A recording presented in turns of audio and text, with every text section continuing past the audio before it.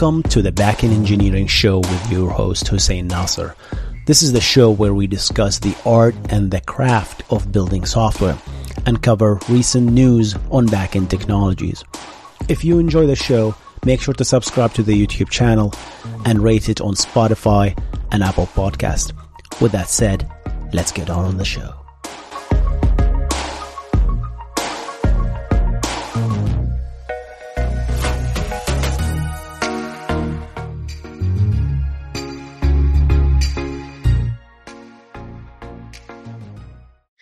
What is going on, guys? My name is Hussein, and let's discuss this security bug that in Jenkins core. And it is a little bit misleading because not Jenkins itself as a software has the bug. It's one component that Jenkins uses have the bug. So how about we essentially talk about the bug, what it is, why is it so critical, and it's very, very critical, right? We're going to discuss that. And what is it exactly? And I'm going to talk about my opinion when it comes to being a web server or essentially building any web application or any software. How about we jump into it, guys? So Jenkins has released this yesterday, August 17. And look at this. So the bug is allows, let's say what the bugs does, for example. If someone managed to infiltrate this thing, then I, as an attacker, can read responses from other users requesting other requests to the same web server, essentially, right? Which is pretty bad, right? So if I am an attacker and I make a request to this server, to the Jenkins server, and there is another user also making a request to this server, I, using this bug, which I'm going to explain, can retrieve the response headers from the poor users, right? So instead of the response going to the user, it goes back to me as an attacker, right? How about we discuss how the heck can this happen? So we talked about HTTP smuggling. So there's one way to do that, HTTP smuggling, which is a very annoying bug, especially in HTTP 1.1, not much in HTTP 2.2. You don't really get that.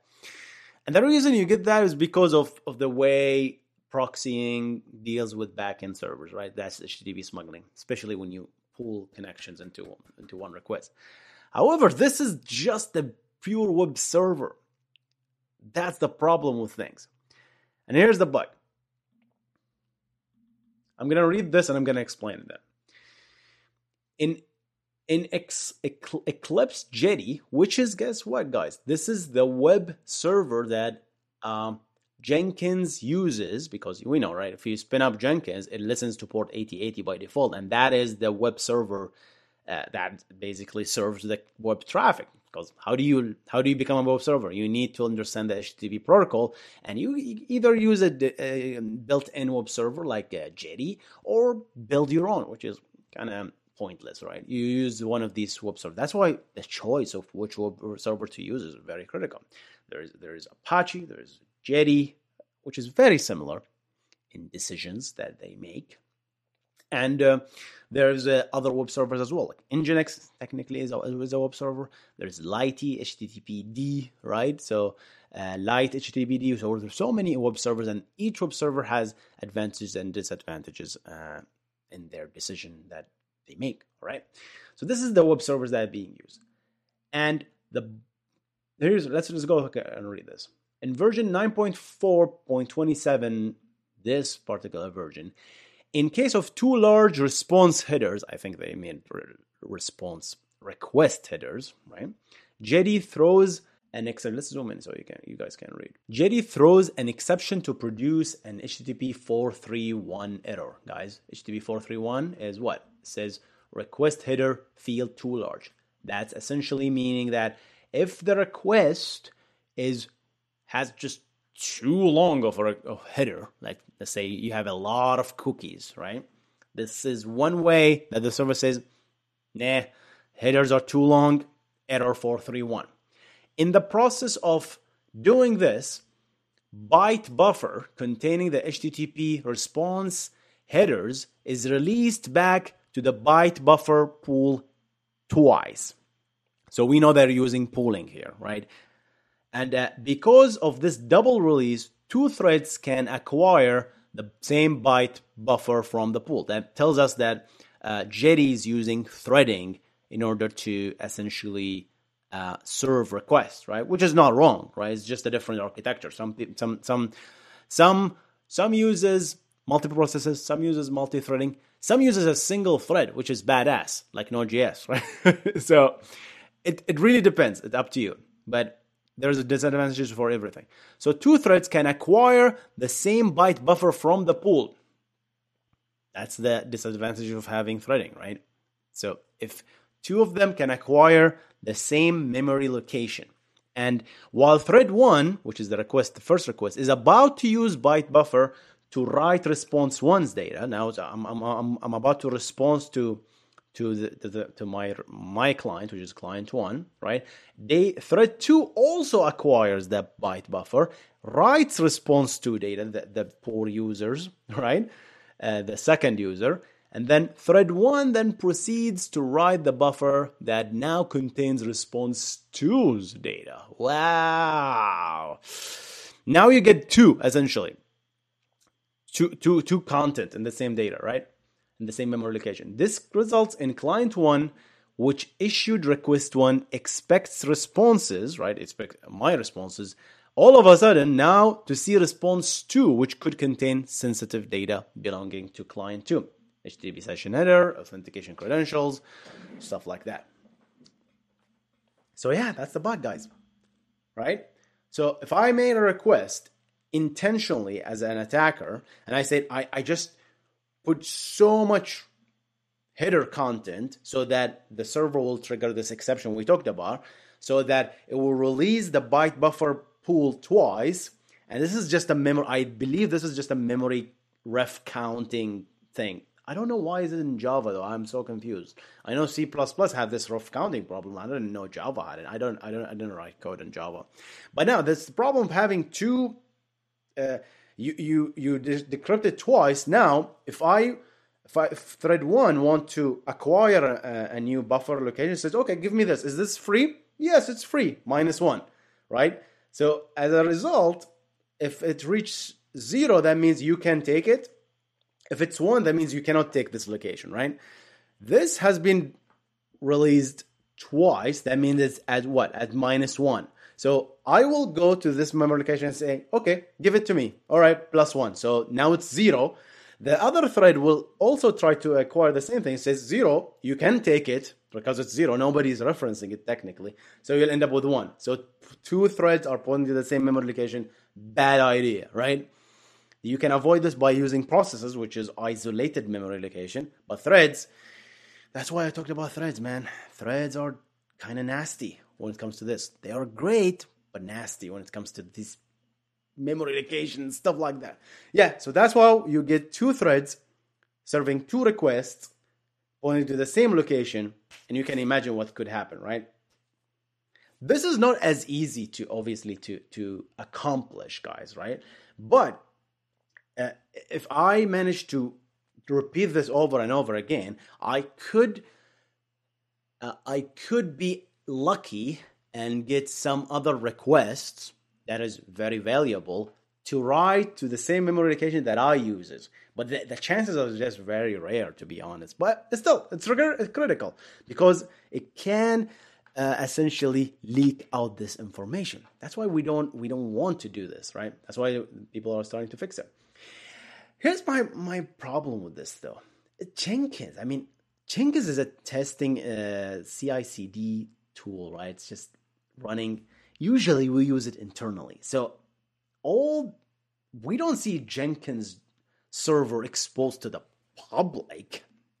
I mean, I might be wrong because at least in my job, we never expose Jenkins to the public. It's just internal. So the fact that this is released, I don't see it as a big deal for Jenkins, but for all users of Jetty as a web server which has this bug. Remember, Jenkins doesn't have this bug. The Jetty web server 9.4 has this bug, right? So pretty much any server that uses that, Apache Spark, Google App Engine, Eclipse, Fuse, Twitter Stream API, I have no idea what the hell is that, Zimpra, what the hell is Zimpra? ZSC, all of these tools, Apache Maven, that uses the Jetty web server are vulnerable, not just Jenkins, right? So they're about to fix that, right? But now this is to me, this is more critical if it's exposed, right? Jenkins, if it's not exposed, I don't really worry about that much, right? Because if it's internal Jenkins, I'm using it to build my internal GitHub repo and doing stuff internally. I wouldn't worry about this, to be honest. But to the chance that it is exposed publicly as Jetty itself, this is the CVE, right? The Common Vulnerability Exception. Yeah.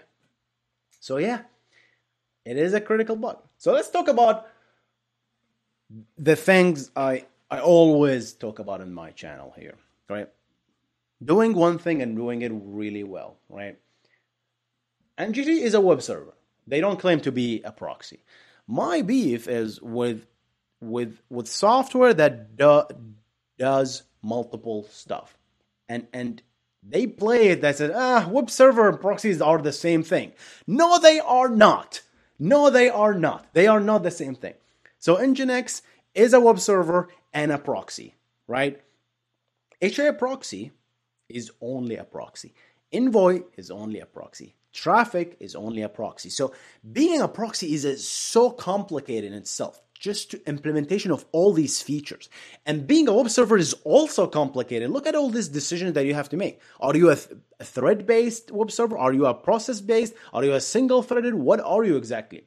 And you're thinking that, this tells me that people are naive, right? If they say that it's a web server and proxy are the same. And I'm talking about someone that he knows himself, right? It's just like, yeah, this is the same. I'm just going to use this library. I'm going to import this library and everything's going to be awesome. Nah, not really. If you're using someone else's work, if they have, just because you imported some libraries doesn't make you unvulnerable. Obviously, whatever these libraries have, you're going to inherit the risk. So that's why I personally think everything here is my opinion, guys. If you sticking to one thing and one thing only, you're going to produce less attack surface, right? Because this is just one attack surface, the security part of it, things. But having also focusing on one thing, being just a great web server or great proxy or great reverse proxy or great message queue or great pub subsystem is a great idea. The problem here is just, let's do more. And that will increase the scope. That will increase the attack surface when it comes to security. That will increase the complexity of the software. As much as it is very convenient to use a lot of features in one software, it's very convenient. Nginx is convenient, right? Nginx also have F5 behind it, so they can afford to fix all these bugs and to hire different teams to work on the server. But not every server. That's why I love HA proxy as a project, right? I didn't try the rest of the proxies out there, but I like HA proxy it's a 20-year project that they show you how focused they are, right? They just introduced the ability to return responses. They don't come this as a web server. They're not fully fledged web server. They says, okay, I will add they added the feature to add certain responses, right? Instead of going to relying on a back-end web server. They said, okay, let's do this web server like content serving approaches. Yeah, it's not a full web server, and I'm pretty sure this is kind of a slippery slope in my opinion. I'm going to talk about this in another video though. All right, guys. So yeah, being a web server is difficult. Being a web server is definitely difficult. And look at all these bugs. And this is just what we see. Look, can you imagine all the 0 days attack that we are not publicly aware of, but attackers are actually aware of? I cannot imagine. All right, guys, that's it for me today. Hope you enjoyed this video. I'm going to see you in the next one. You guys stay awesome. Goodbye.